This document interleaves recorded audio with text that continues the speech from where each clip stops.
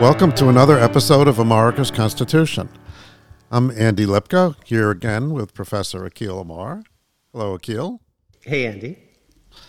Good to see you again. And when I say that, of course, the audience doesn't see you, but we usually record these either in person or by Zoom so that we at least can see our guests and see each other. So I actually am seeing Akhil with his new haircut. So, well done. Thank you, Vanita. Yes. So last week we had the privilege of having a conversation with Senator Gary Hart. And one of the reasons we were so happy to have Senator Hart on then was because he and Akhil were co-authors of a very important article in Slate in 2011, which in some ways restarted a discussion about the constitutionality of the filibuster or of efforts to eliminate the filibuster. So we've had some discussions about that, and so did the Senate.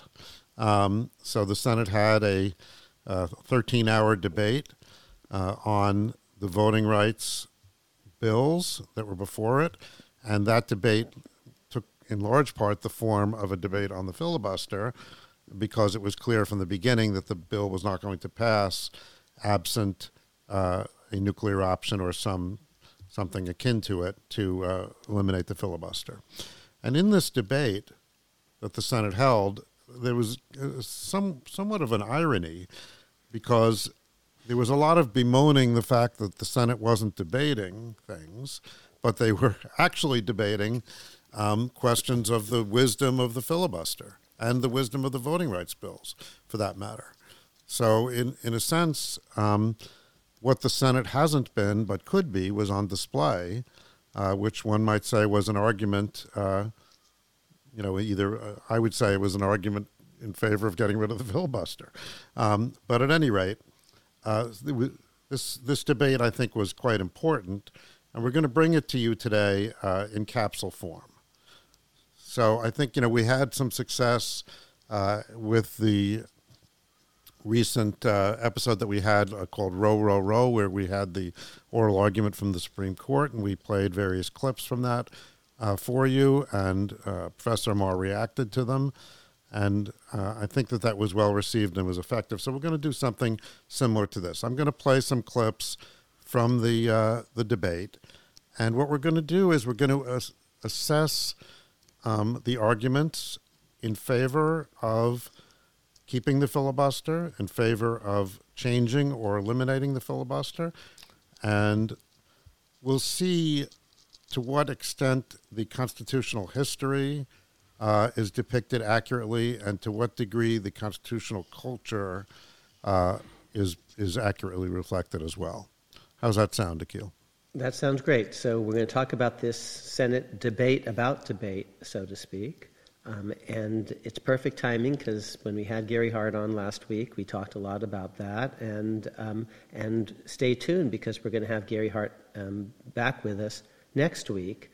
And we'll ask him if he had reactions to this conversation in the Senate, either on the filibuster issue or on the underlying voting rights issue, or both. Our audience will remember that Gary took the position that even if the Senate doesn't go whole hog and adopt the Amar-Hart filibuster reform ideas across the board, a reform, the so-called nuclear option, by which a majority at really any Senate majority, a bare majority, 50 senators plus the vice president, or 51 senators, a bare majority can end debate generally or on any particular issue immediately after a decision by that majority has been made that there really has been a sufficient chance for everyone to be heard.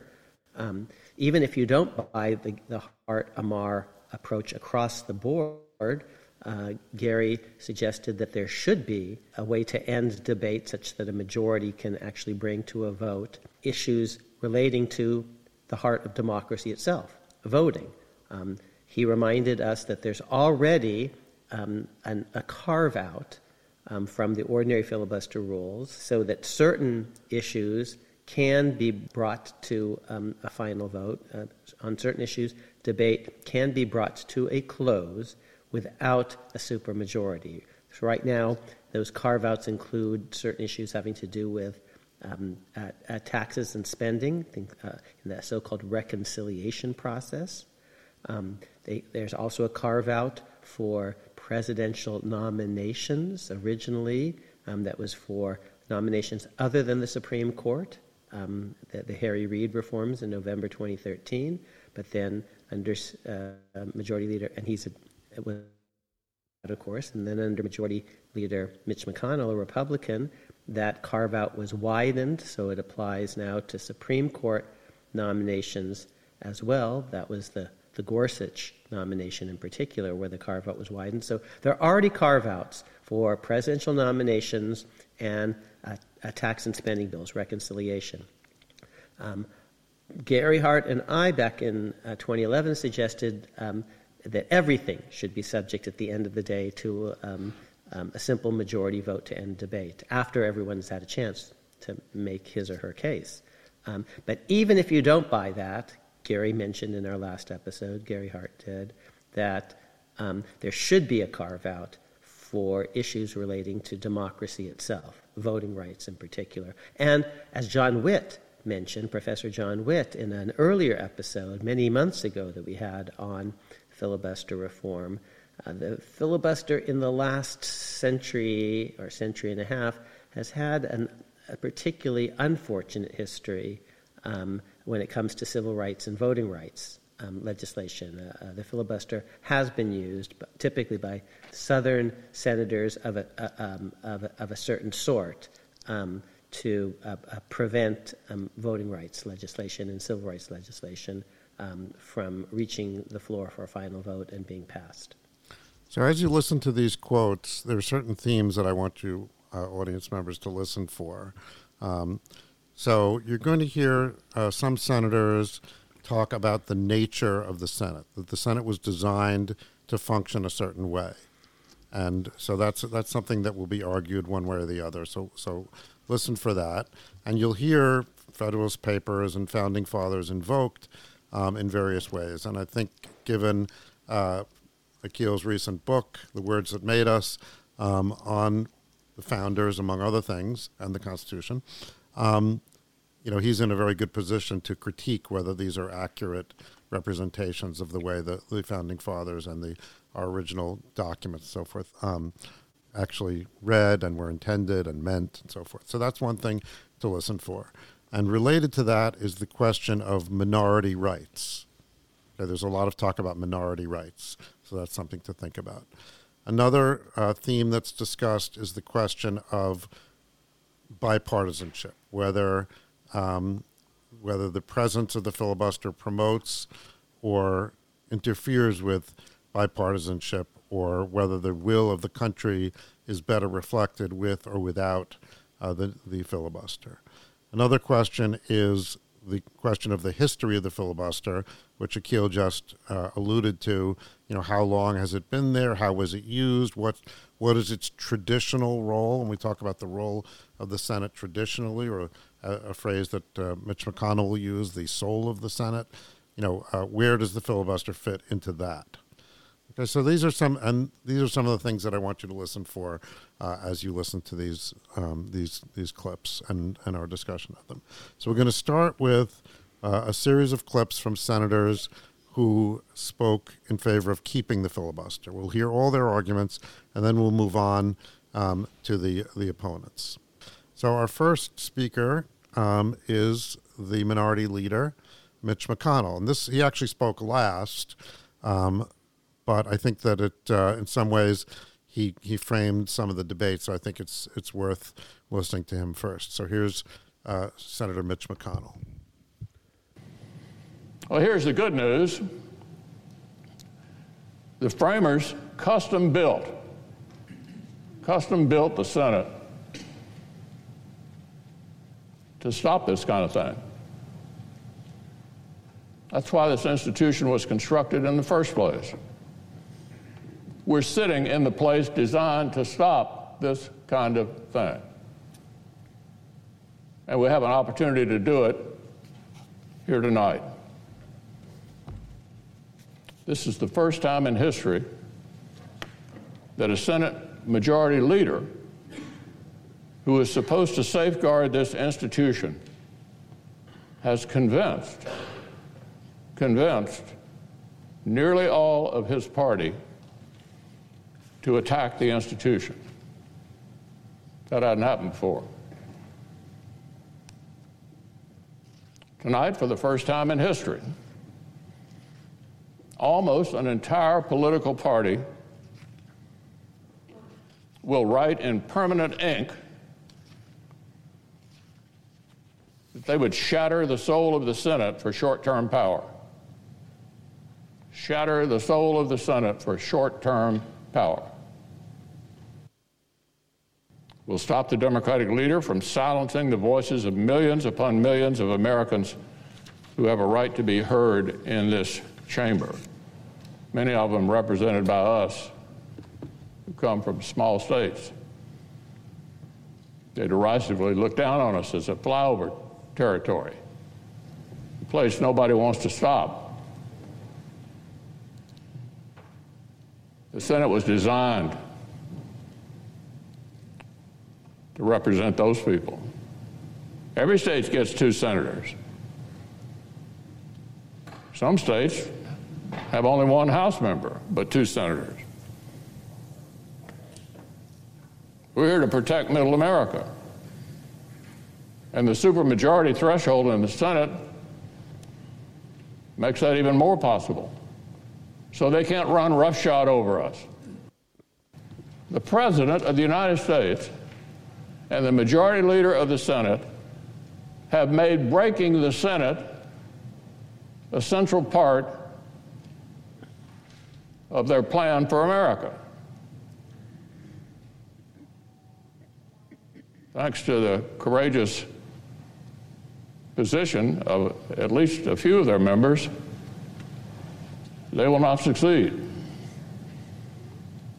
This country will be shielded from their radicalism tonight. And make no mistake about it, this is radicalism. Okay, so that's Senator McConnell. So, Andy, this is so great that you've spent so much time. I want the audience to know how much time you spent going through all the debates, picking out the best stuff, curating it for all of us. You did the same thing at the Row, Row, Row episode, and that was great, and you've done it again.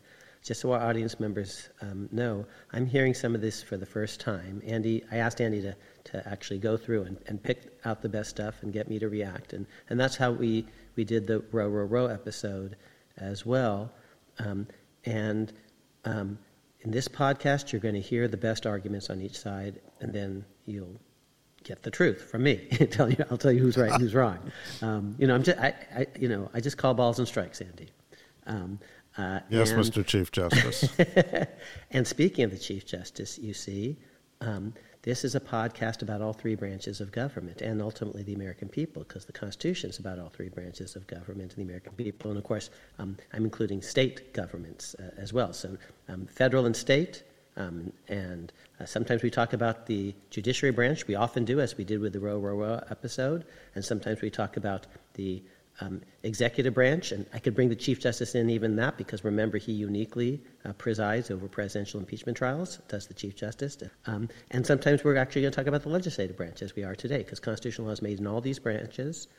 Constitutional issues are confronted by all these branches, and ultimately it's a document about we the people. We're going to have to decide, we voters, but we can't decide if we don't know the relevant issues. So this is a high-level podcast. Today you're going to hear from Republicans and Democrats, people for filibuster reform and against. You'll hear men and women in what touts itself the world's greatest deliberative assembly.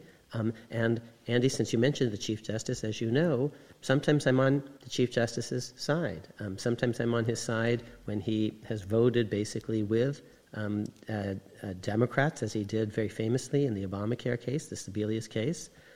Sometimes I'm on his side even when the Democrats appointees are against him. as we didn't talk about this, but in the so-called travel ban case, I actually thought the Chief Justice had the better legal argument. I was with the Republicans on Citizens United, and we'll talk about that at some point, at some future episode. We did talk about it with Floyd Abrams earlier. And just to remind you all, the person in the Senate whose position was closest to mine, in a way, on Citizens United was none other than Mitch McConnell. And I think he was right to think that the McCain-Feingold campaign finance law, which called itself reform, was in fact incumbent self-entrenchment and unconstitutional. So I'm not afraid to stand with Senator McConnell on some issues. In a future episode, we're going to have a judge that's been particularly close to Senator McConnell join us, I hope, but he's agreed in principle, Amul Thapar. Might very well be the next justice on the Supreme Court, at least on a Republican-nominated justice. There are others also, of course, on that short list. So I'm not afraid to agree with Senator McConnell when I think he's right, as I thought he was basically right when it came to caps on so-called independent expenditures in Citizens United. But most of what I heard him say in that clip, and I'm hearing for the first time, just as most of our audience members are hearing for the first time, is hooey, applesauce, balderdash. I won't say bullshit 7 times, but he doesn't know what he's talking about. And he's supposed to be a senator. So, first of all, for the first time, my gosh, Senator McConnell, you as majority leader pushed actually overwhelmingly, and it was basically members of one party, the so-called nuclear option when it came to Justice Gorsuch, and I was with you on that. But don't tell me this for the first time. Reid did it on one side, Senator Harry Reid. You did it on the other side. So that was baloney. And then the issue is not, Senator McConnell, whether Kentucky gets 2 senators or Wyoming or California. No one is challenging that. That is the soul of the Senate, and that's not at issue. The issue is, do you need a supermajority of senators to end debate or a mere majority, but each senator gets 1 vote, and California has only 2 senators, and Wyoming has 2 senators. So that's just a red herring. You're just, that's apples and oranges to bring that in, because that's not the issue. That is what the framers, were focused on. In fact, if it were going to be an issue at all, it would be an issue in the House. Where people might not pay much attention to Wyoming because there's only 1 member from Wyoming or something like that. And the House operates by simple majority rule, as does the Electoral College, as does the Supreme Court, 5 beats 4, as does every state legislature. So now, you want to talk about the original Senate? Damn it, let's talk about the original Senate, because here's what the presiding officer of the Senate of the United States in 1801 writes, and he knows a thing or two about democracy and the Constitution, the Founding Fathers, because his name is Thomas Jefferson. This is his manual of parliamentary practice for use of the Senate of the United States. It's one of the landmark Senate documents of all time. Senator McConnell, have you read this document? Because what you're saying is baloney. Here's a direct quote from Thomas Jefferson. Quote, "No one is to speak impertinently or beside the point, superfluously or tediously." That is, no one's supposed to filibuster by reading the phone book or anything like that. Back to Jefferson. "The voice of the majority decides." Is there any ambiguity about that whatsoever? "For the lex majoris partis," which is just Latin for majority rule, "is the law of all councils, elections, etc., were not otherwise expressly provided." That was the rule of the Senate at the founding. Okay? And you can think that we did a good thing in moving away from that later in American history. There are going to be other quotes, and we're going to talk about other people making appeals to history. But when you try to wrap yourself in the founders, with all due respect, and I've been on your side on lots of issues, Senator McConnell, you don't know what you're talking about, and I do know what I'm talking about. That's why I've written 6 books on the Constitution and immersed myself in constitutional history. And my brother, in fact, is also an expert on the Senate. His student note was called "The Senate and the Constitution." It's in Yale Law Journal. And so And my God, you're supposed to know something about the Senate, your institution. And in fact, you don't. This is why I'm an originalist. I think we all need to know, actually, the original history, and Senator McConnell doesn't. And what we're getting here is a version of, trutherism, birtherism, lost cause stuff, stop the steal. They're just saying stuff that isn't true, and they've convinced themselves of it. But facts, said John Adams, who is also a presiding officer of the Senate, facts, said John Adams, are stubborn things. And I've just given you facts. He gave you a lot of rhetoric. He gave you no quote whatsoever from any founding father or from early Senate practice. I repeat, I'm going to say this several times today. If the filibuster was actually there from the beginning, please show me one situation prior to the Civil War where an important issue was basically talked to death and the Senate wasn't able to vote. It is true that there was lots of debate, maybe even arguably unlimited debate, but there was unlimited debate when it was a small body and everyone got to talk and maybe even talk a second time or a third time, with the consent of the body. And then they came to a vote. Everyone got to talk and then everyone got to vote. That actually is early Senate practice. One final point. It matters most of all when we have a two-party system. We didn't have really a permanent two-party system until basically the age of Andrew Jackson, when then it was sort of Whigs and Democrats, which would morph into Republicans and Democrats. And in that era, there weren't entrenched filibusters. And again, I said this before, here's the proof. The Compromise of 1850 was a very, very big deal, and it was a big deal because the free states would now have 2 senators more than the slave states, and that was a big deal because simple majorities ruled in the antebellum Senate, full stop.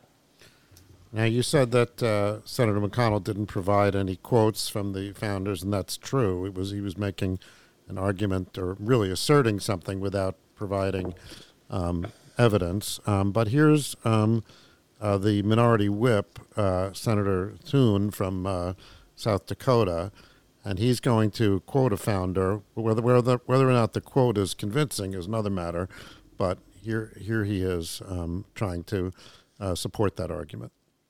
I want to read for you from the Federalist Papers because there's been a lot of quoting of the Founding Fathers over here today. This is what the author of Federalist 62 notes, and I quote, "A Senate, as a second branch of the legislative assembly, distinct from and dividing power with the first, must be in all cases a salutary check on the government. It doubles the security to the people by requiring the concurrence of 2 distinct bodies in schemes of usurpation and perfidy. Secondly, the necessity of a Senate is not less indicated by the propensity of all single and numerous assemblies to yield to the impulse of sudden and violent passions, and to be seduced by factious leaders into intemperate and pernicious resolutions." Go on, the author of Federalist 62. "A continual change, even of good measures, is inconsistent with every rule of prudence and every prospect of success. In the first place, it forfeits the respect and confidence of other nations and all the advantages connected with national character. The internal effects of immutable policy are still more calamitous. It poisons the blessing of liberty itself. It will be of little avail to the people that the laws are made by men of their own choice if the laws be so voluminous that they cannot be read, or so incoherent that they cannot be understood if they be repealed or revised before they are promulgated, or undergo such incessant changes that no man who knows what the law is today can guess what it will be tomorrow. Law is defined to be a rule of action, but how can that be a rule which is little known and less fixed?" Ladies and gentlemen, our founders created this institution to be separate and distinct from the House of Representatives for a reason. And what you're talking about doing today is turning the United States Senate into a majoritarian body. No different. No different from the House of Representatives, except with longer terms, and some people would argue bigger egos. That's what we're talking about doing. They won't need us. Yeah, we have longer terms, they're staggered. But the essence of the Senate is a check and balance on the passions of the other body. Okay, so that's Senator Thune, and he's not quite, addressing the filibuster directly. The implication, of course he's not, because he has no freaking evidence about that, and he doesn't know what he's talking about. So let's go through it, because either he's an expert, and is right, or because I'm an expert and I'm saying he's about as wrong as it's possible to be, and this is what I do for a living. Okay, so I don't have hours and hours to persuade you. Andy hates it when I appeal to authority that way, but I don't have hours and hours to persuade you, members of the audience, but I can tell you I've spent actually my lifetime reading up on this stuff. So he says, well, apart from the longer term and the bigger ego or something like that, well, those are important differences. And then he says it's staggered. It's more than that, but that's thinking, well, apart from the shooting, Mrs. Lincoln, how did you enjoy the play? Because, yes, they structured the Senate as a distinct body, and here are the ways in which it was distinct. It's 6 years versus 2 years. That's a big difference. It's staggered. It doesn't turn over all at once, so it's less prone to Augusta-faction. If people on Election Day one time kind of go crazy, that's bad for the House, but not so bad for the Senate, because 2/3 of them weren't even up for a re-election in that on that one day that America went crazy. It's a smaller body, always has been. First House was designed to be 65. First Senate was designed to be 26. Now, not everyone ratified immediately, but 26, 13 states, 2 Senate. So it's always been smaller, longer term, staggered replenishment, and at the founding, of course, picked by state legislatures rather than directly by voters. Those are the differences that Madison is talking about in the Federalist 62. Again and again, he's not saying anything at all. Damn it, Senator Thune, not one damn thing about majority rule in the House versus supermajority rule in the Senate, because there was no supermajority rule in the Senate, Senator Thune. If you actually knew some history, there was not. And I just read earlier Thomas Jefferson saying that, and he'd know a thing or two about it because he's the presiding officer of the Senate in the founding period. And here, you mentioned Federalist 62. Oh, my God, if only I knew something about the author of Federalist 62. Oh, wait, I do. His name is James Madison, and I've written a ton about him. And here's what James Madison says in the Federalist number 10. He refers to majority rule as, quote, the Republican principle, unquote. So they did not have supermajority. Madison isn't talking about that. You've quoted Federalist 62, interestingly, but it has nothing to do with 60 votes or 67 votes or endless debate or anything like that. And to repeat, the early Senate, people got to talk because it's a smaller body, and I'm in favor of that, always have been. But then they get to vote. And finally, of course, there's the difference in the apportionment ratio that we already heard Senator McConnell invoke about Wyoming and California today. Back then it would have been Delaware and Virginia. So let's just rehearse the differences, which is what Federalist 62 is talking about. Different rule of apportionment, different term of office, different rule of apportionment, equal state voting versus proportional voting, 6-year terms versus 2-year terms. Doesn't turn over all at once, so it'll be actually a buffer and much more deliberative. At the founding, picked always been smaller. In theory, that isn't necessarily the case. It's actually possible to imagine a smaller House of Representatives. Believe it or not, you could have a law that said each state actually has to have has one representative. You can't take away any. So it's possible to imagine the House being 13 and the Senate being 26. But theoretically, but that was crazy. So smaller body. And, of course, at the founding, picked by state legislatures. Those are the differences that Federalist 62 itemizes, check, because Madison's very methodical. Not once does he advert to a difference that the Senate's going to work majority or unanimity or something, and the House otherwise. And, in fact, The Federalist Papers again and again say a fundamental problem with the Articles of Confederation are that it requires a supermajority to get certain things done, and we won't have that in the Constitution. I don't have the Federalist Papers right here in my hand, but that's actually Hamilton in the Federalist Papers. I assure you of that. So I think it's pretty clear that it's not a great argument for the filibuster to quote Federalist 62. He does talk about the notion of controlling the passions of the moment. You talked about a staggered election. It's interesting because the one change in the Senate over time that you alluded to is that the Senate is no longer elected by state legislatures. Mm-hmm. If anything, that's a change, away from slowing things down, or having the Senate be more of a aristocratic body. Yes. So that it doesn't make for much of an argument for the filibuster, that we need to have the Senate. The Senate is the house of obstruction, and the founders intended that. Over time it became necessary to institute the filibuster because these were insufficient safeguards or something like that. Right. But if that were the case, then why would you go from state legislatures to popular vote? So sure. That's a move in the other direction. Correct. All outstanding points. But obstruction even is different than preventing a vote from ever occurring. If the bill is bad, vote against it. I'm not objecting to that. Right. So now we've got Senator Cotton, who made he had an interesting time on the floor. He basically challenged Democratic senators to enter into a colloquy with him regarding a document that they had said 26 Democratic senators had signed, saying that we're in favor of not restricting, unlimited debate. But at any rate, he's not going to get into that at this point. Here, this was his kind of introduction to that discussion.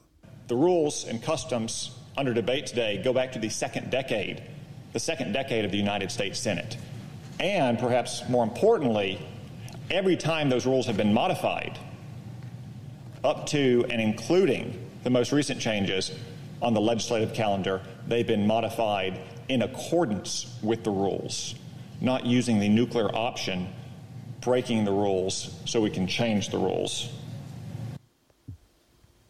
And that's a point that was made repeatedly by the Republicans, that this is somehow breaking the rules to change the rules. So 2 or 3 things. First of all, he mentions the second decade. What about the first decade? Second, I repeat, the quote that I gave you from Thomas Jefferson was from 1801. That's the second decade. And he says, and it's just impossible for the English language to be clearer on this point.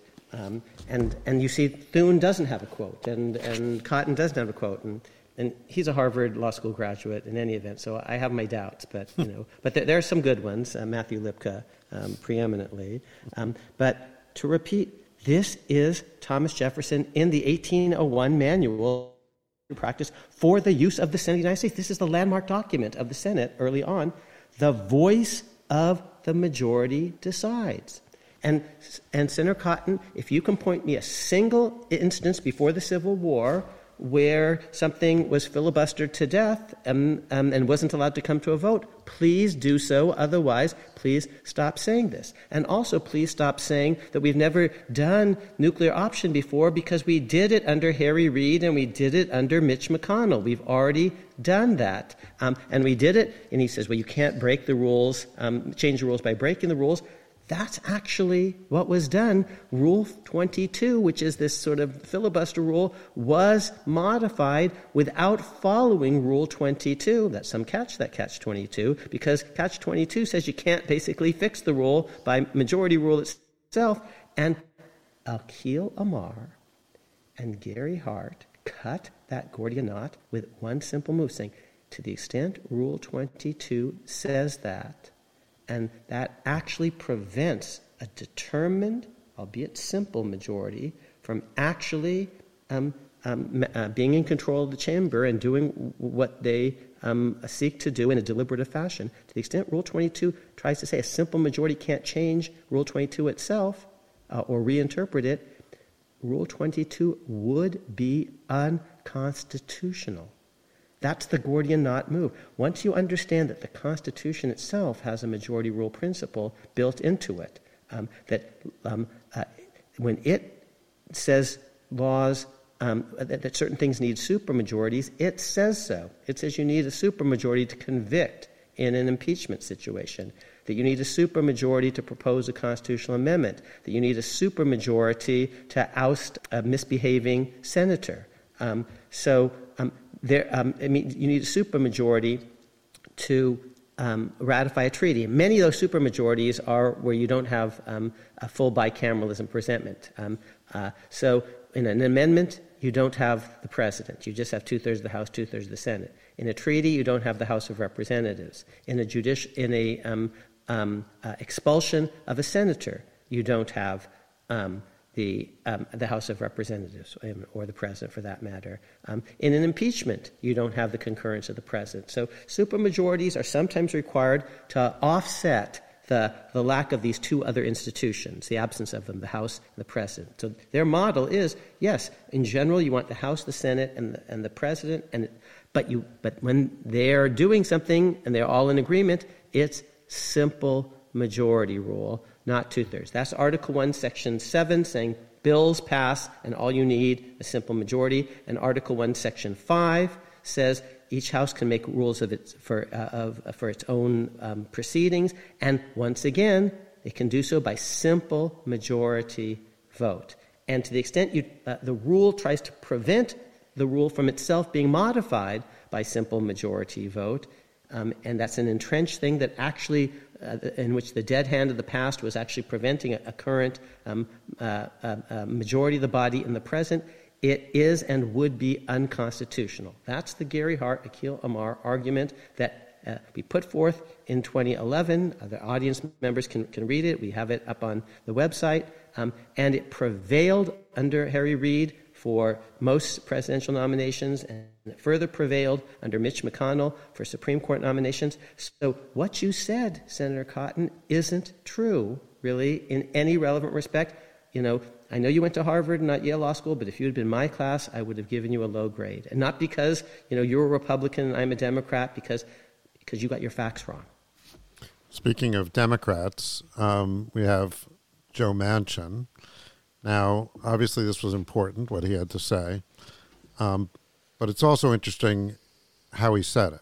So when he delivered his comments, he had a big poster next to him that says, the United States Senate has, and then in huge letters the word never, and then it says, so the United States Senate has never been able to end debate with a simple majority.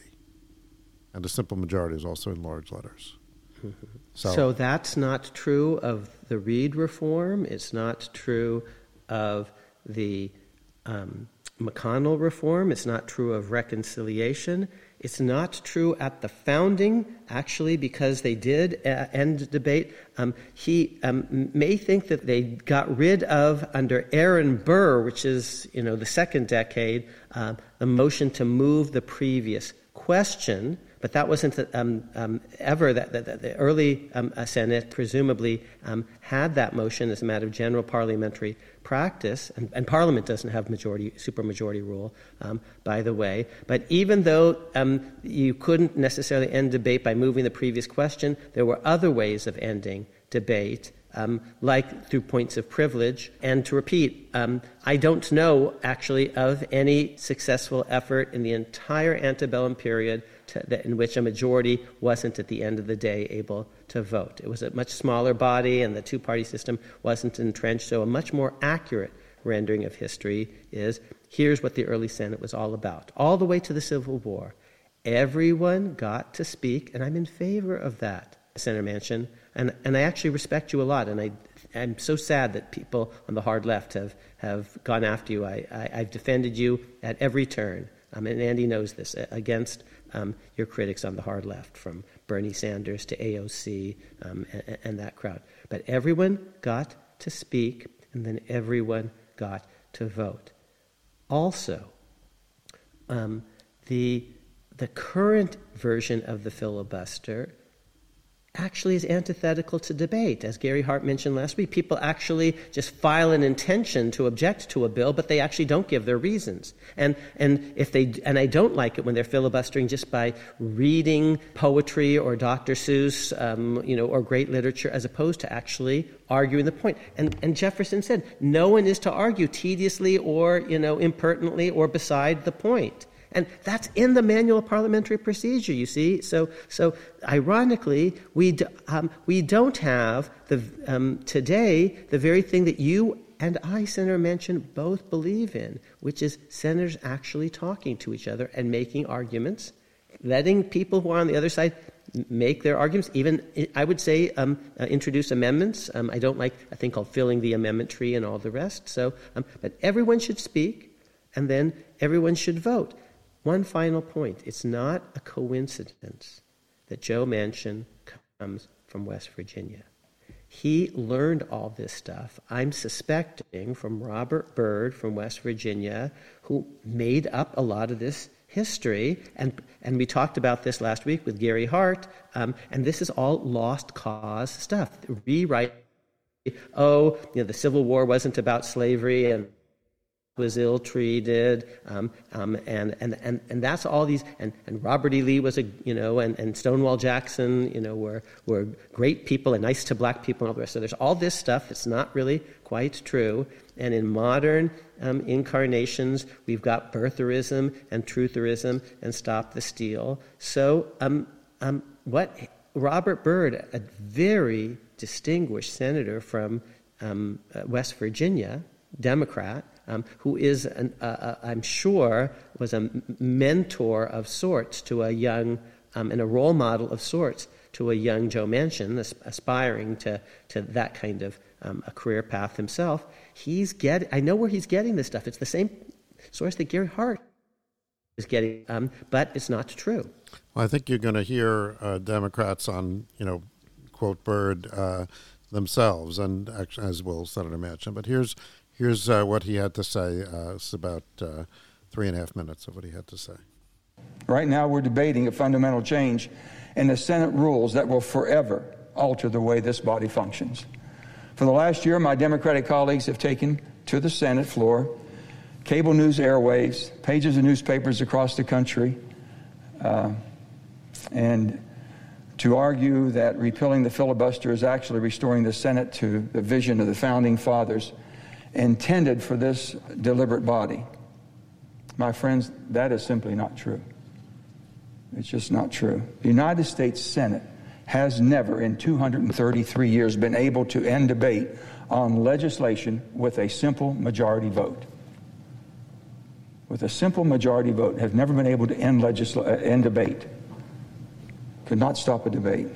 Note that he says on legislation, because he is more careful, at least than that Cotton quote was, because he's aware he's got to deal with the Reid and the McConnell precedents on nominations. And then the question is, why are nominations different from legislation? And constitutionally, they aren't. Okay, so that's one thing. And it's wrong on the facts. They were able to end debate, as I've suggested, albeit not necessarily with a device called moving the previous question.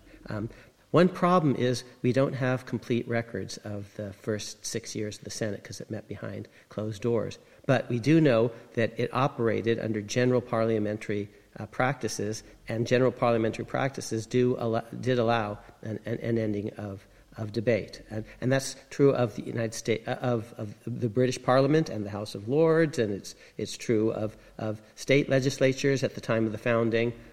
So I don't think it's true, but he's at least a little more careful because he says on legislation. Robert Byrd used to say two things a senator can do. A senator has a right to amend and a right to speak. He always said that. In fact, prior to 1917, there was no mechanism for ending debate in the Senate whatsoever. Couldn't end it. So that's not true. They inadvertently omitted in some reforms under Aaron Burr the previous question, but before that there was, and it's also not true because a debate was ended under other mechanisms apart from moving the previous question. To repeat for the umpteenth time, he cannot point to, no one has pointed to, any important antebellum situation where basically people weren't allowed to vote. But here's what I agree with lots of what Senator Manchin has said here and has done elsewhere. First of all, I like his tone. He's very respectful and civil. He's a real senator. Second of all, I really respect the two things that he said. Senators have to be able to speak and make amendments. Amen. I agree with that. But that doesn't get you a right to stop everyone else from voting when you've had your say. So the filibuster as currently practiced, actually, to repeat, isn't about speaking, unfortunately, or amending. It's become something very different, and he doesn't know this, with all due respect, because he's not an historian of the Senate. I claim to be. He's not a scholar. He doesn't know really what it was like in the early era. Only in the modern era, in the last 30 years, have you basically needed a supermajority for almost anything important, apart from this thing called reconciliation. So I don't think he's saying knowingly untrue things, because I actually have great respect for him and hate how he's being treated. We're so lucky that he is still willing to be a Democrat, because he takes hits for that in West Virginia. And if he weren't a Democrat, Mitch McConnell would wield the gavel, no Democrat would have the chair in any committee, and Bernie Sanders doesn't seem to get that. So I've been defending Joe Manchin in all sorts of ways, but just on the facts, he's wrong. Oh, Senator Manchin, call me maybe. I can actually set you straight on this because I do claim to be a scholar of early Senate practice. Okay, well, let's return to what he's saying here. In that year, the Senate adopted a cloture rule. It required that debate to end when 2/3 of the voting senators willed it. Since then, the cloture rule has been amended 7 times, always by regular order. I hear all these things we're talking about, but we forget a lot of the things are done with regular order. Just recently, Senator Schumer, Senator McConnell, basically the debt ceiling. They did that using the rules. You didn't break the rules to do that. You did it. You worked it out, which is the leadership's responsibility. So again, there's this reference to the rules, but the rules exist only if they're constitutional, you see. And I'm saying to the extent that they prevent a majority from modifying them, a determined majority, they're unconstitutional. That's point one. Point two is that the nuclear option done by Reid in November 2013 and by McConnell for Gorsuch wasn't quite done by a rewriting of the rules or even done quite under regular order. It was simply done using a parliamentary technique that's nicknamed the nuclear option, that was done by simple majority rule. It was simply saying, okay, we don't change the rule, we just reinterpret it. And in that reinterpretation, we act by simple majority rule. And that was done. We already in a nuclear world. Everyone, including you, recognize that if you and Senator Sinema had actually voted to end debate, then debate would be ended. So everyone recognizes that 51 votes suffices to change Rule 22. Whether we call it a formal rule change or a reinterpretation of the rule doesn't matter so much to me. But everyone understands today, including you, Senator Manchin, that a simple majority can do this because the Senate already has done this in recent memory twice. So your appeals to the rules themselves, the catch-22 nature of Rule 22, isn't really. That was a pretty good argument when Gary Hart and I were writing in 2011. It's just not a good argument anymore because we've already done it twice. Once by the Democrats, once by the Republicans, by Reid and then by McConnell. So someone listening to this podcast might have heard you say earlier that, this rule actually is an unconstitutional rule to the extent that it prevents that's a rule of decision. And so therefore someone might say, well, if it's an unconstitutional rule, then perhaps someone has a cause of action, and they could, because they're acting unconstitutionally. But in fact, I think in our private discussions, you've said that if, to the degree that anyone would challenge it, the Senate themselves would be the constitutional court acting in judgment on themselves. So it's unlikely that they would find themselves to be acting unconstitutionally. Right. They are the adjudicators of this issue, and in that capacity, they act by majority rule in the same way that the United States Supreme Court does. 5 beats 4 every time, and nothing in the Constitution says that explicitly. It's just by, as it were, the background law of all assemblies, the law of nature, the very things that Benjamin Franklin, John Locke, and Thomas Jefferson explicitly quoted and that I quoted in our last episode. Okay, back to Joe Manchin. It means that the Senate has followed its own rule book when making changes that affect legislative debate.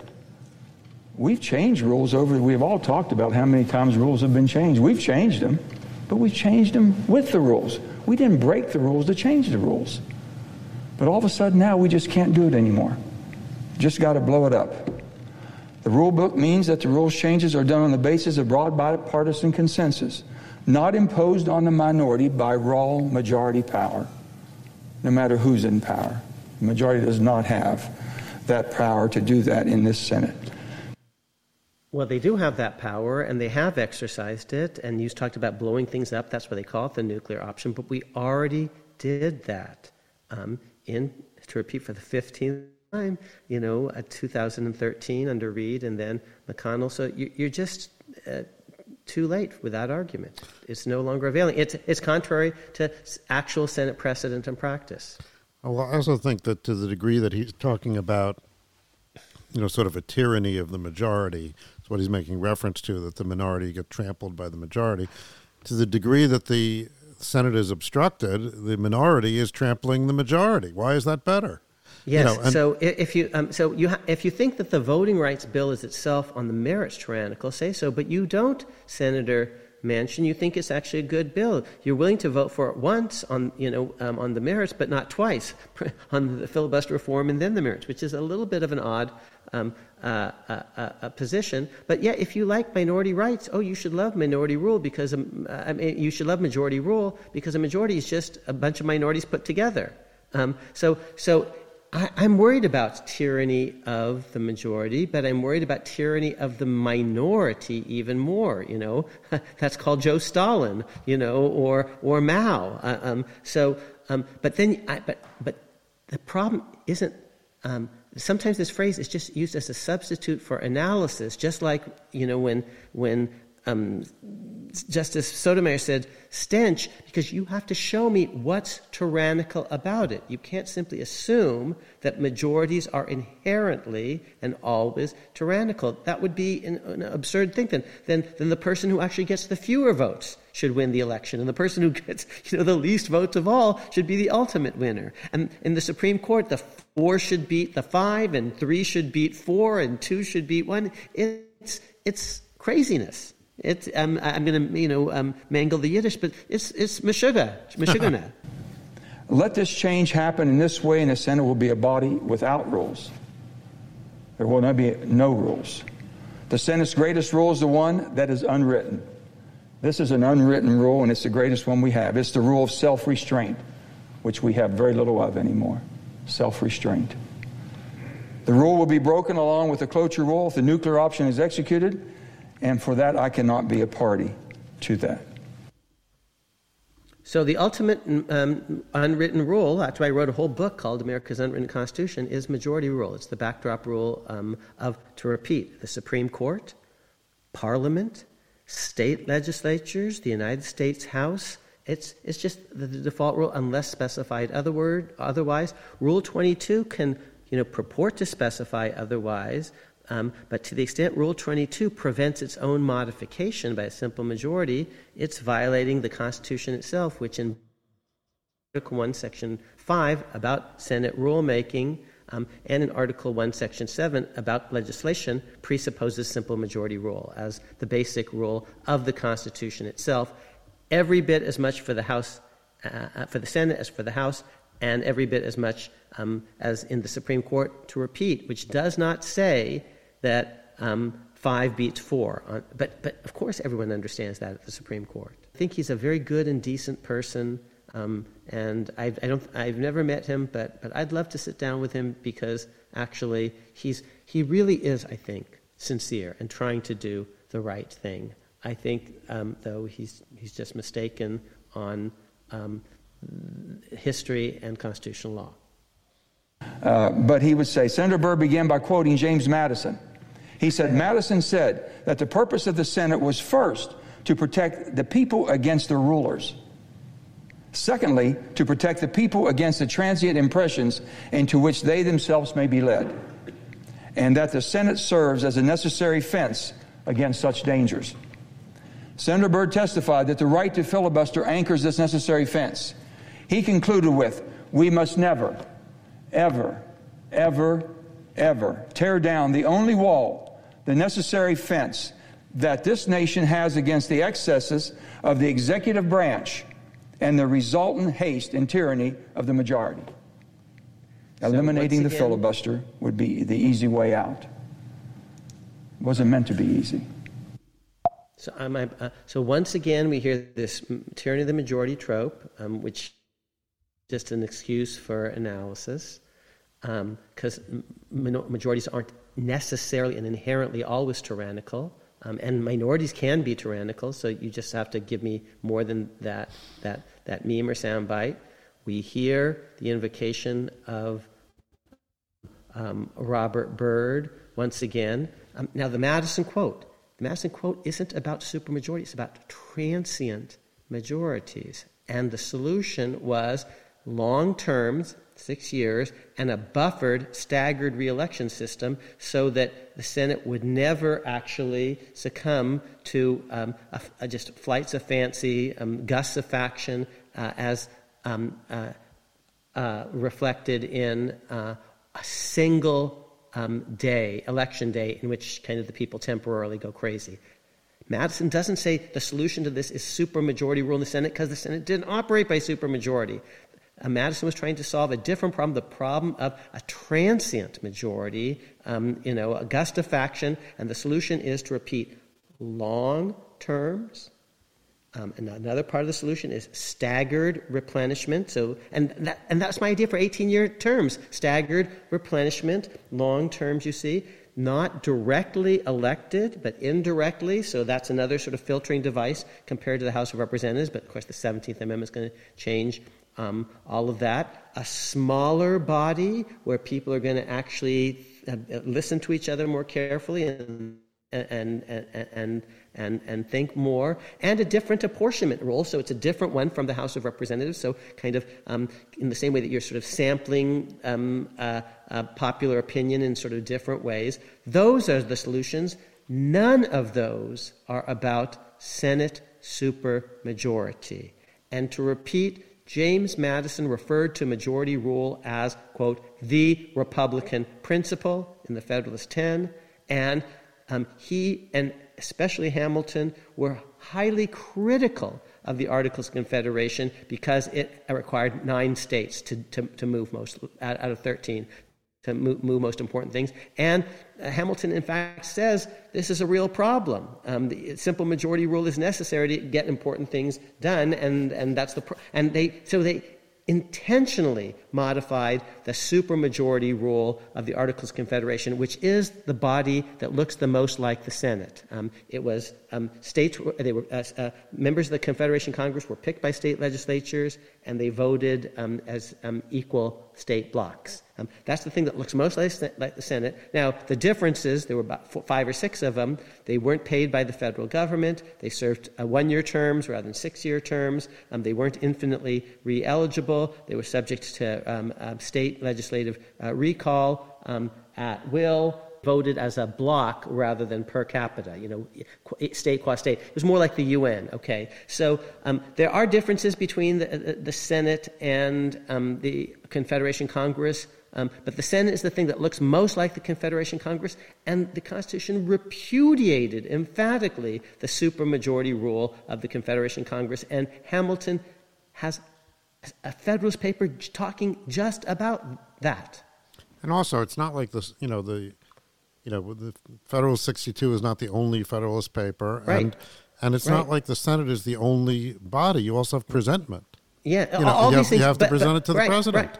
Right. Federalist 62 doesn't remotely say what they wanted to say, and Madison doesn't remotely say this because he doesn't believe that. And who's Madison, joined at the hip with? His name is Thomas freaking Jefferson, and I keep reading you what Thomas Jefferson actually says about this as the presiding officer of the Senate, a.k.a. the vice president. Okay, but they don't know any of this stuff. None of them do, because, unfortunately, they're spending most of their time dialing for dollars and tweeting and kissing babies and stuff, and they're not actually even expert on their own branches. He's getting this stuff from Robert Byrd. Oh, and he said something about never, never, never in that quote. Yes. What that calls to mind for me.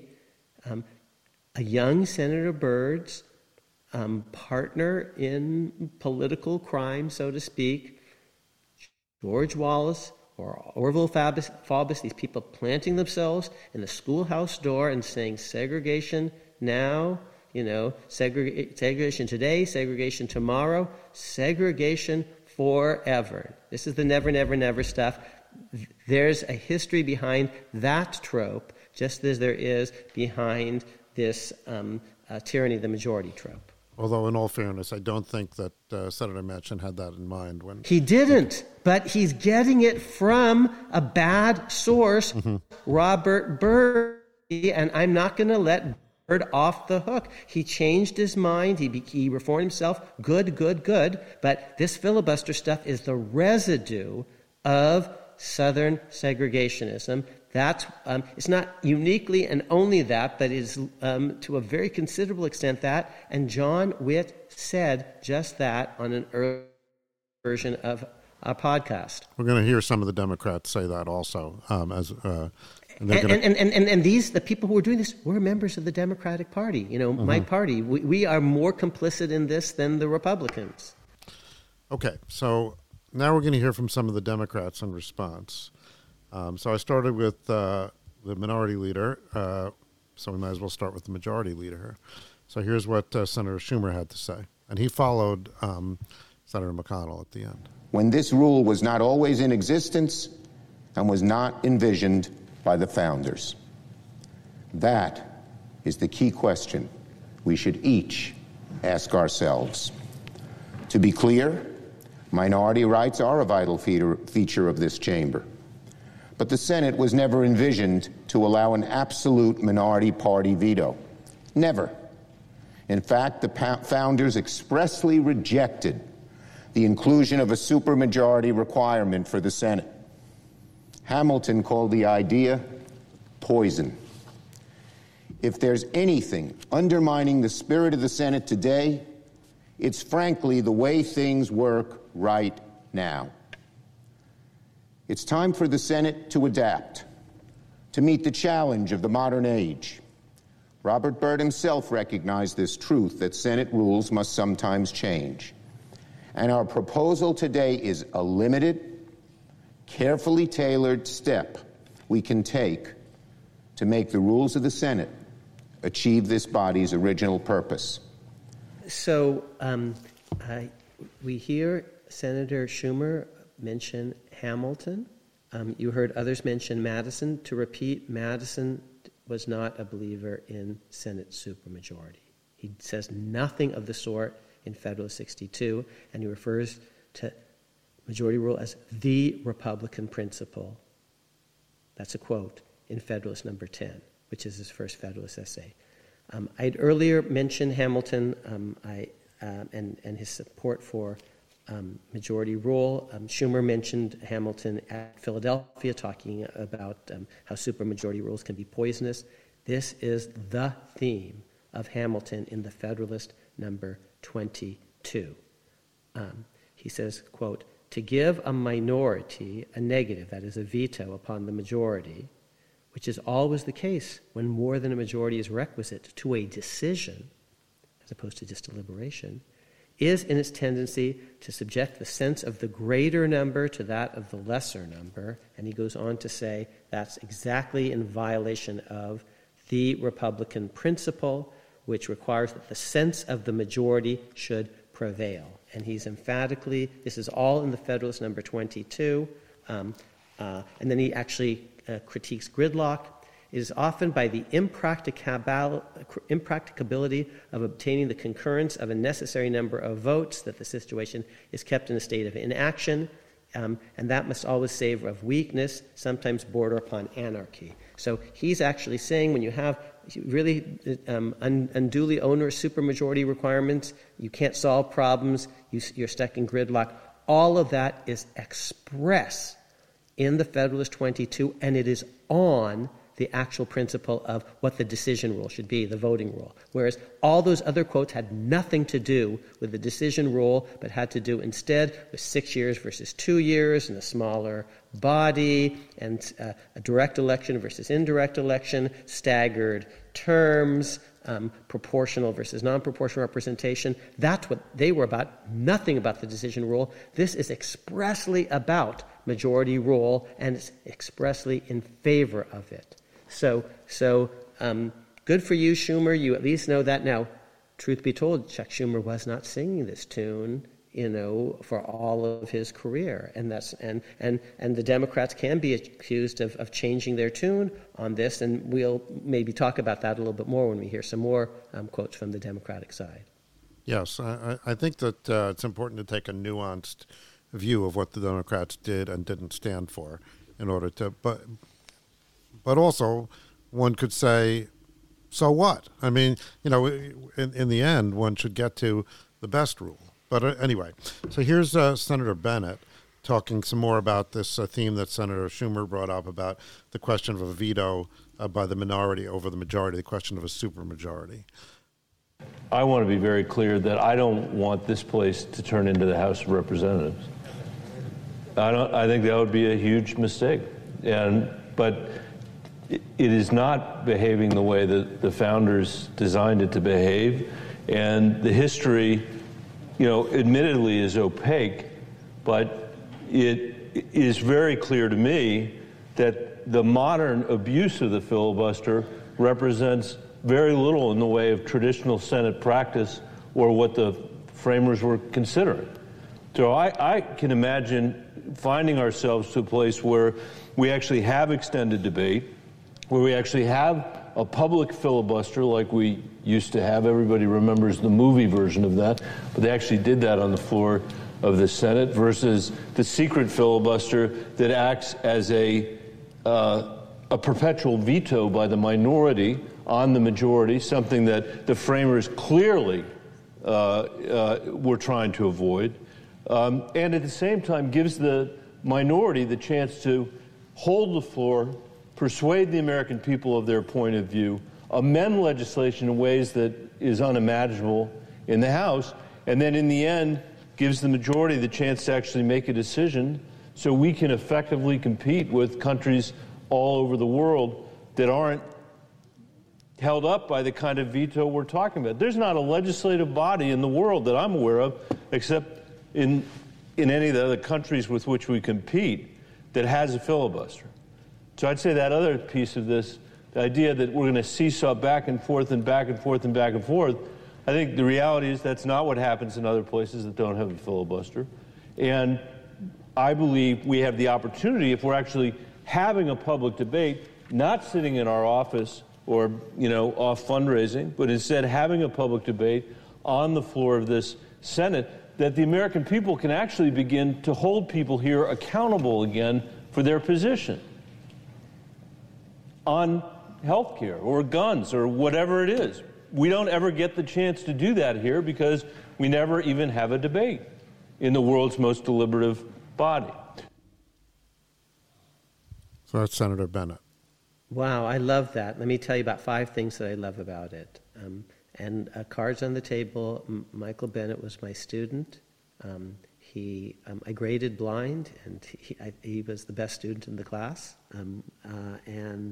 So I've been an admirer of him for many years. 4 of the senators, the current senators, are actually my students. Mike Bennet, Cory Booker, Chris Coons, and Josh Hawley. I won't tell you about their grades. I'll just tell you about Michael Bennett's, because he was number 1. His daughter is actually my student undergrad, and I love that. And here are all the things that he said that were really thoughtful. He said, actually, there should be debate, and we're not doing that now. He's in favor of allowing people to, amend. So the person that he sounds most like, actually, thus far, is Joe Manchin, saying people should be allowed to speak and amend. And Ben is saying, yes, they should, but we're not doing that today. And actually, here's why he's also like Joe Manchin. He comes from a purple state. And I said, the House, actually very few people in the House come from purple districts. A higher percentage of senators come from purple states. That's what I said last week. Bennet is one of them. Yeah, Colorado leans blue, but it used to lean red, and so he's going to be more thoughtful on these issues than a blue guy from a blue state, Chuck Schumer, or a red guy from a red state, Tom Cotton. Now, Manchin is not from a purple state, but he's really a fish out of water, because he's a blue guy in a deeply red state now. So in that respect, he's got some similarities to Bennet. And I love Bennet's tone of voice. It's, very reasonable and thoughtful and moderate. So he's got some things in common with Joe Manchin. Who's Joe Manchin looking up to? Unfortunately, and getting his cue from the previous senator from West Virginia, one of the previous senators, the most famous one, Robert Byrd. Who's Michael Bennet getting his cues from? Maybe Gary Hart, Yale Law School. Senator from Colorado. What did he actually say? He says, we're spending too much time dialing for dollars and not enough time debating. That sounds like Gary Hart. What did he say?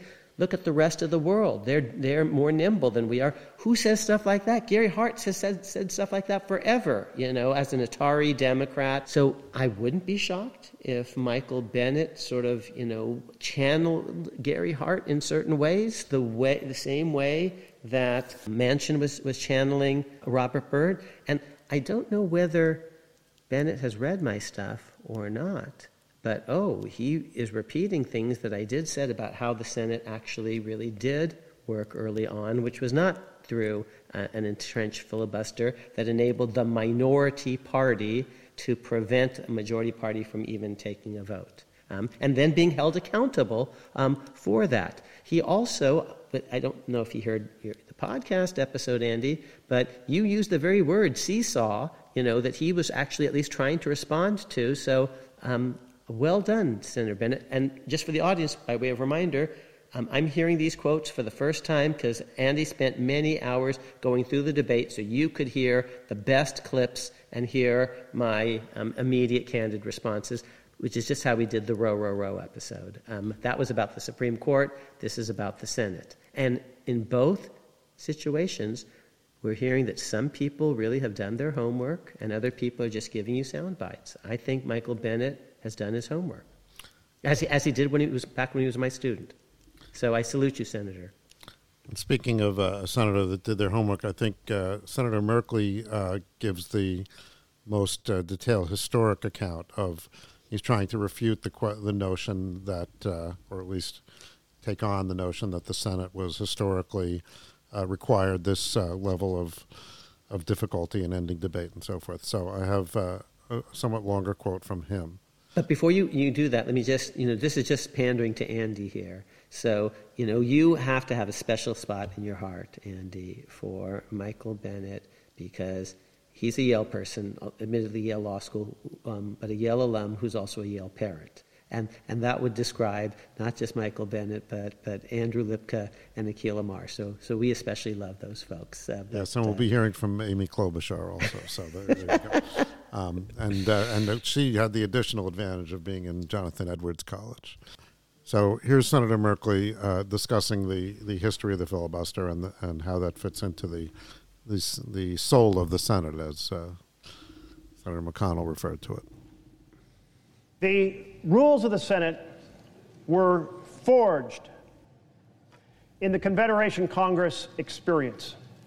Our founders were engaged during the time they were writing our Constitution in participating in the Confederation Congress that required a vote of 9 out of 13, 2/3 plus a bit, in order to pass any law. And it prevented them from being able to pay the pensions of our veterans. And it prevented them from raising money for Shays' Rebellion. Our founders participated in that process, said this supermajority has paralyzed our ability to act. And with that in mind, they wrote our Constitution so that legislation would be passed by simple majority. That at the end of the debate, when all perspectives were duly considered, the perspective favored by the larger number would be accepted rather than the perspective favored by the smaller number. And so our founders, leaving nothing to chance, warned us in their writings, never adopt a supermajority. They said, and I will quote James Madison, that when the general good might require new laws, the principle of free government would be reversed. It would no longer be the majority that would rule, it would be the power transferred to the minority. And he went on to say the result would be particular emergencies to extort unreasonable indulgences. Hamilton said many similar things. If a pertinacious minority can control the opinion of the majority, the result will be tedious delays and continual negotiation and intrigue and contemptible compromises. He noted the supermajority's real operations to embarrass the administration and destroy the energy of government. And anyone who has seen the energy drained out of this chamber by nothing happening, day after day after day, when we have important issues to face, can understand just how right the founders were. So, in writing up the guidelines and the vision for the initial Senate, our leaders came up with a Senate Code. And that Senate Code was hear all perspectives. In fact, guaranteeing in Rule 4 of the original rules that every senator will have the right to speak twice to a question. In addition, they put into the rules a previous question, just in case they couldn't get the debate to wrap up so they could get to that all-important vote to determine where the greater number stood. And Thomas Jefferson put into the rule book the manual for the rules in 1801, no one is to speak impertinently or beside the question, superfluously or tediously. Hear the debate, consider all perspectives, and take the option the greater number favor.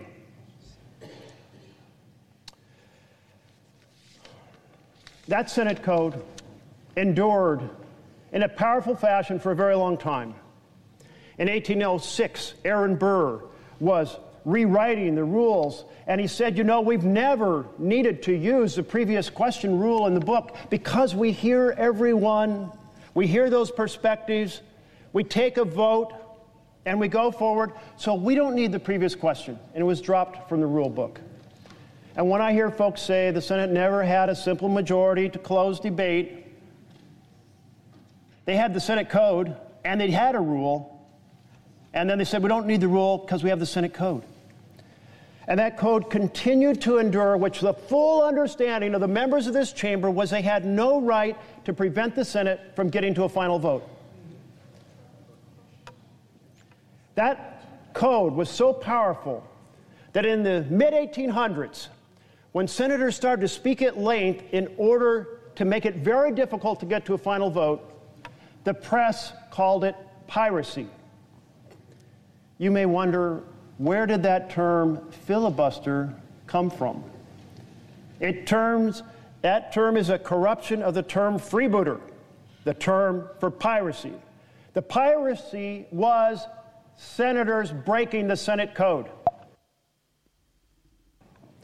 The House passed the Civil Rights Act on public accommodations, guaranteeing access to all public accommodations for all Americans. The House voted 152 to 99, and it came to the Senate, and the Senate voted 38-26, simple majority. Although there were senators here who desperately hated public accommodation bills because it would end discrimination in the South, they did not filibuster because the Senate code said after all views are heard, you can hold a simple majority vote. The Senate code held, but it didn't hold in 1891. In 1890, Henry Cabot Lodge, down the hall in the House, introduced what became known as the Lodge Bill, and it said, in order to protect the foundation of our nation, there can be federal supervision upon request to make sure registration is fair, to make sure the voting process is fair, and to make sure the counting process is fair. And the bill came here to the Senate. And a bipartisan group filibustered that bill of Southern Democrats and Western senators known as the Silver Senators. And they were anxious to get onto a bill about silver coinage, support the silver mining in the West. And that bill was eventually tabled. 1891, the Senate code was broken on civil rights and continued to be broken through 1965. 1922, the Dyer Anti-Lynching Act. It was filibustered. 1934, the Costigan-Wagner Anti-Lynching Act. It was filibustered. 1942, the anti-poll tax bill that put a price on being able to access the ballot box. It was filibustered. And on and on. With the exception of a one-week delay in a bill for arming commercial ships in 1917, virtually every filibuster was to deny black Americans the right to vote because in lieu of nullification, there had to be a strategy for certain senators to make sure that black Americans didn't get their civil rights.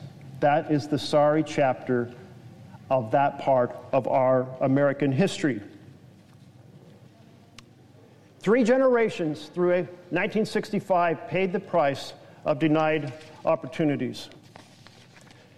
The Senate code on every other issue essentially survived until 1971 within our lifetimes. 1975-71, we started to see the filibuster go to not just 1 or 2 filibusters a year, but to 12, a dozen. Imagine that. And 1974 to 32.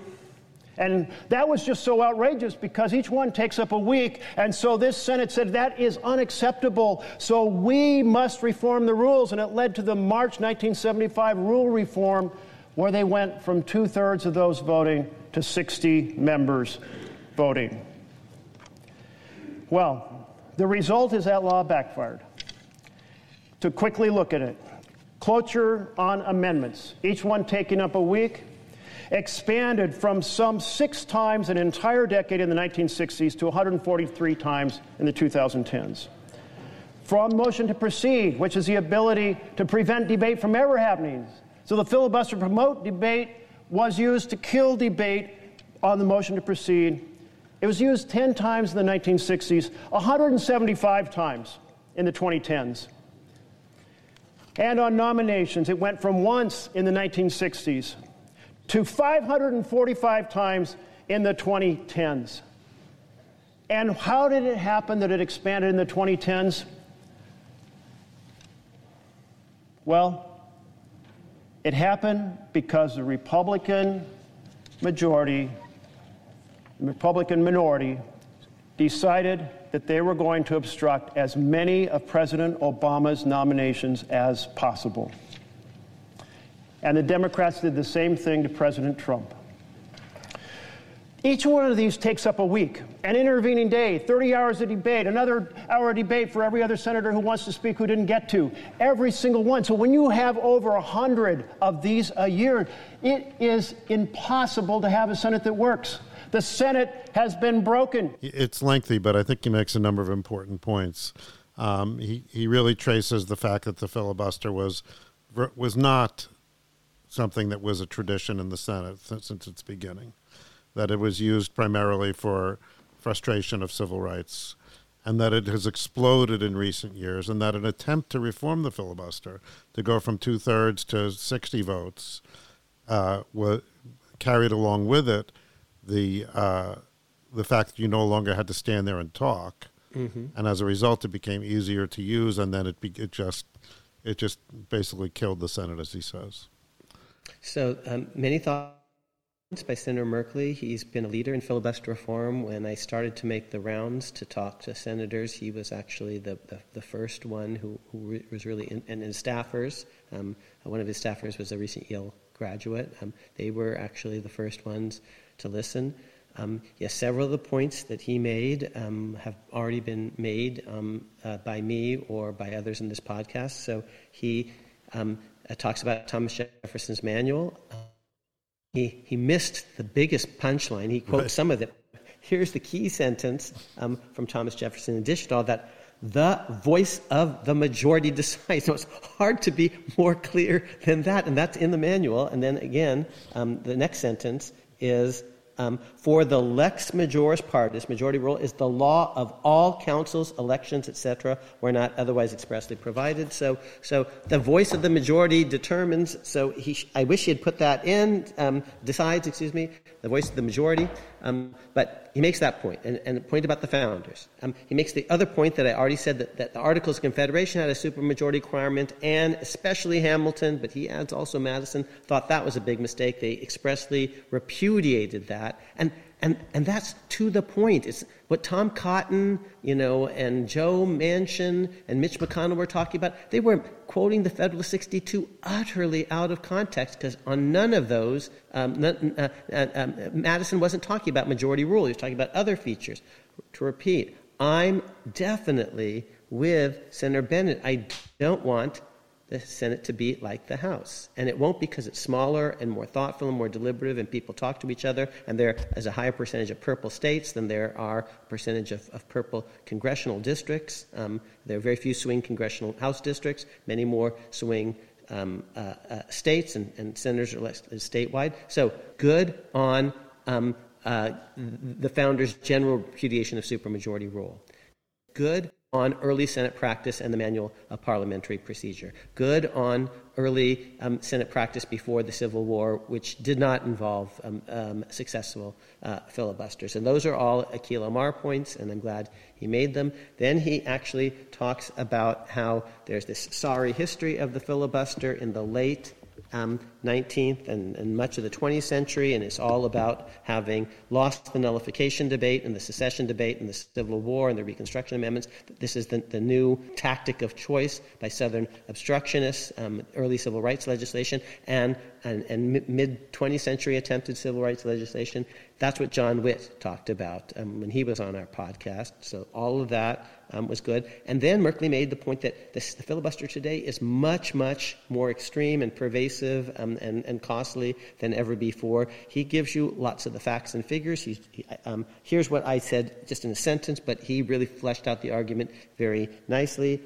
I said, in the late 20th and early 21st centuries, routine filibustering practices have skyrocketed. Okay, so that's what he's saying. It used to be non-existent, then very, very rare, mainly only for civil rights and voting rights legislation. Now it's routine and it's dysfunctional because we have a functional rule of decision that's supermajoritarian, and full circle, that's exactly what the framers repudiated when they moved from the Articles of Confederation to the Constitution. They substituted for supermajority in a unicameral assembly a different model of House president, different terms, 2 years for the House, 4 years for the Senate, 4 years for the presidency, 6 years for the Senate, different modes of selection, different mechanisms of apportionment, proportionality for the House, equal states for the Senate, a combination for the Electoral College. That's what they substituted, an articulated system of basically tricameralism, if you will, House, Senate, presidency, but the House and Senate within that tricameral system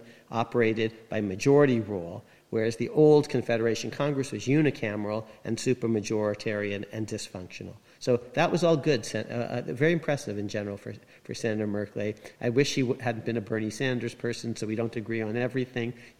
Politically, he was one of the very, very few Democratic senators in 2016 who was for Sanders. I'm saying, look, I agree with Senator Manchin on some things and not on others. Senator McConnell on some things, but not on others.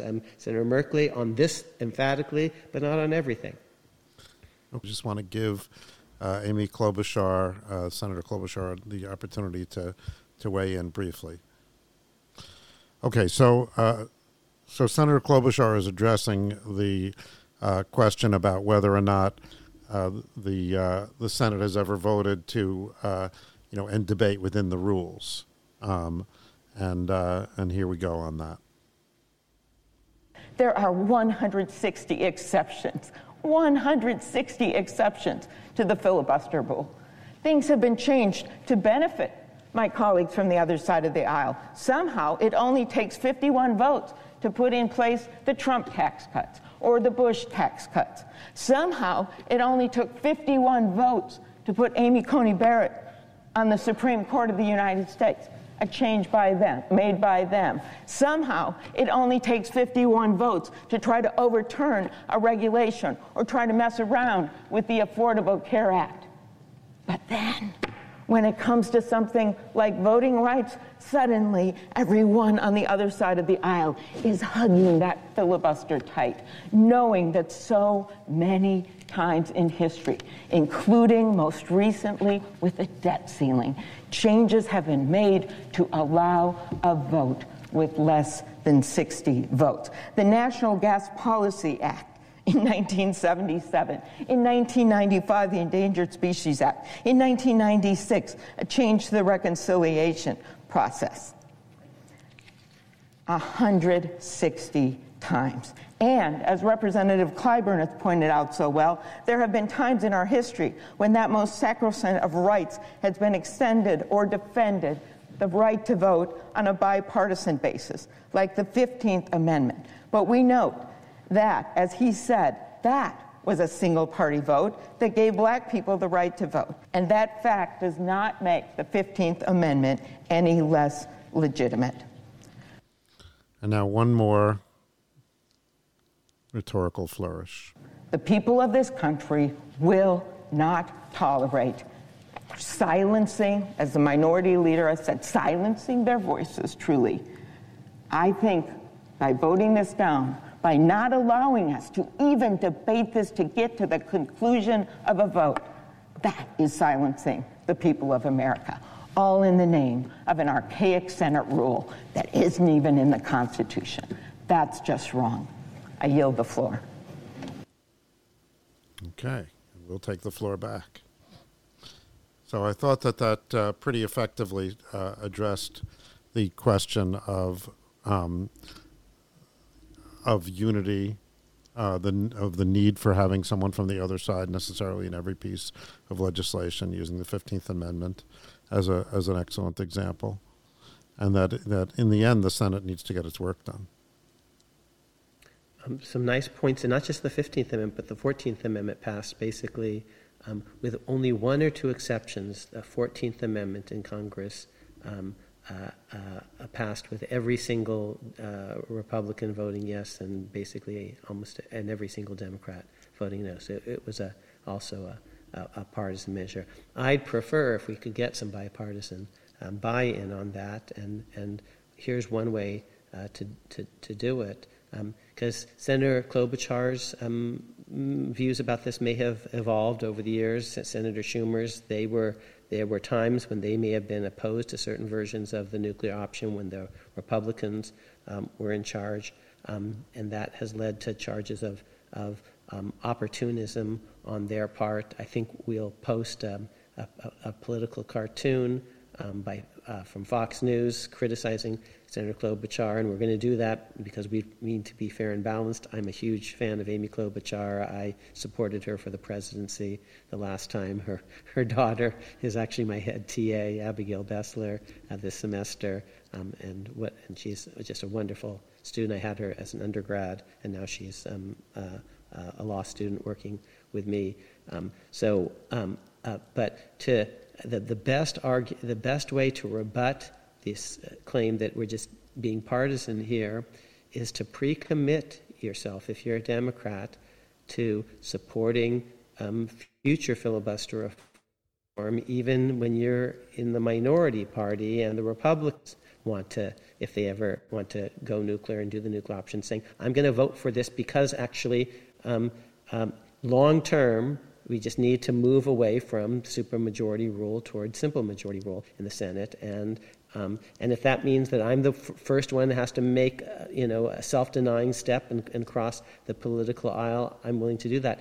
The first senator who does that is going to take huge hits from his or her party and base, and Amy Klobuchar surely would if she said that, but she'd also be showing herself to be truly presidential timber, because what we actually need in America are Republicans who can work with Democrats, maybe Liz Cheney or Mitt Romney on the January 6th commission or impeachment, the second Trump impeachment, and Democrats who can work with Republicans, like Amy Klobuchar, could be if she were willing to say something like that.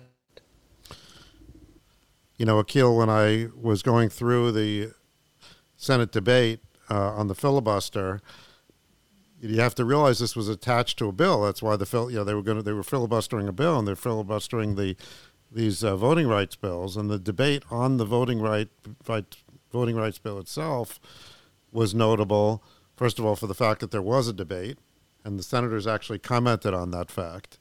But also, the nature of the debate itself was profound. And I particularly noted an exchange between Senators Scott and Booker, two African-American senators. And we don't have time in this episode, but I definitely want to revisit this very soon, because I think there's a lot of lessons to be learned in listening to this debate. Plus, it's just, good to hear talented senators, show what they've got. So let's come back to that with some clips in a future episode. And I'll talk, since I bragged about Michael Bennett, who's my student, I can brag about Cory Booker, who's another one of my students. And remember that Amy Klobuchar said we've modified the supermajoritarian requirement for all sorts of things. She identified 160 carve-outs. And remember that so why shouldn't we do it for this? If we can do it for tax cuts and Supreme Court nominations, why not for voting rights? Remember, Gary Hart said, well, he's with me kind of across the board, but of course we should make it easy for Congress to protect voting rights, which he labeled the heart of a democracy, with an E, Gary Hart. And of course we heard Senator McConnell defend, an entrenched filibuster as the soul of the Senate. And these things are connected. So I think really our episode today and our companion episodes, where we're going to have Gary back on with us next week, and we'll return at some point to the voting rights aspects with the Booker Scott debate. But I think actually the title of this series should be, Heart and Soul. Mm-hmm. The heart of democracy and the soul of the Senate. Well put. Okay, well, of course, as we know, the filibuster remains with us, but who knows for how long? It's hard to imagine that one party or another won't have a bare majority without outliers like Senators Sinema and Manchin, where they don't have 60 votes, but they do have 50 that are willing to say goodbye to the filibuster, and that's going to happen sooner rather than later, I think. And wouldn't it be amazing if let's say one party only has 51 and can't fill an inside straight and get all 51, but let's say 47 of the people in the majority party vote to do this, and 4 members of the other party cross the aisle and saying, on this issue, we're actually going to vote against you on the merits, but we actually think that there should be filibuster reform going forward.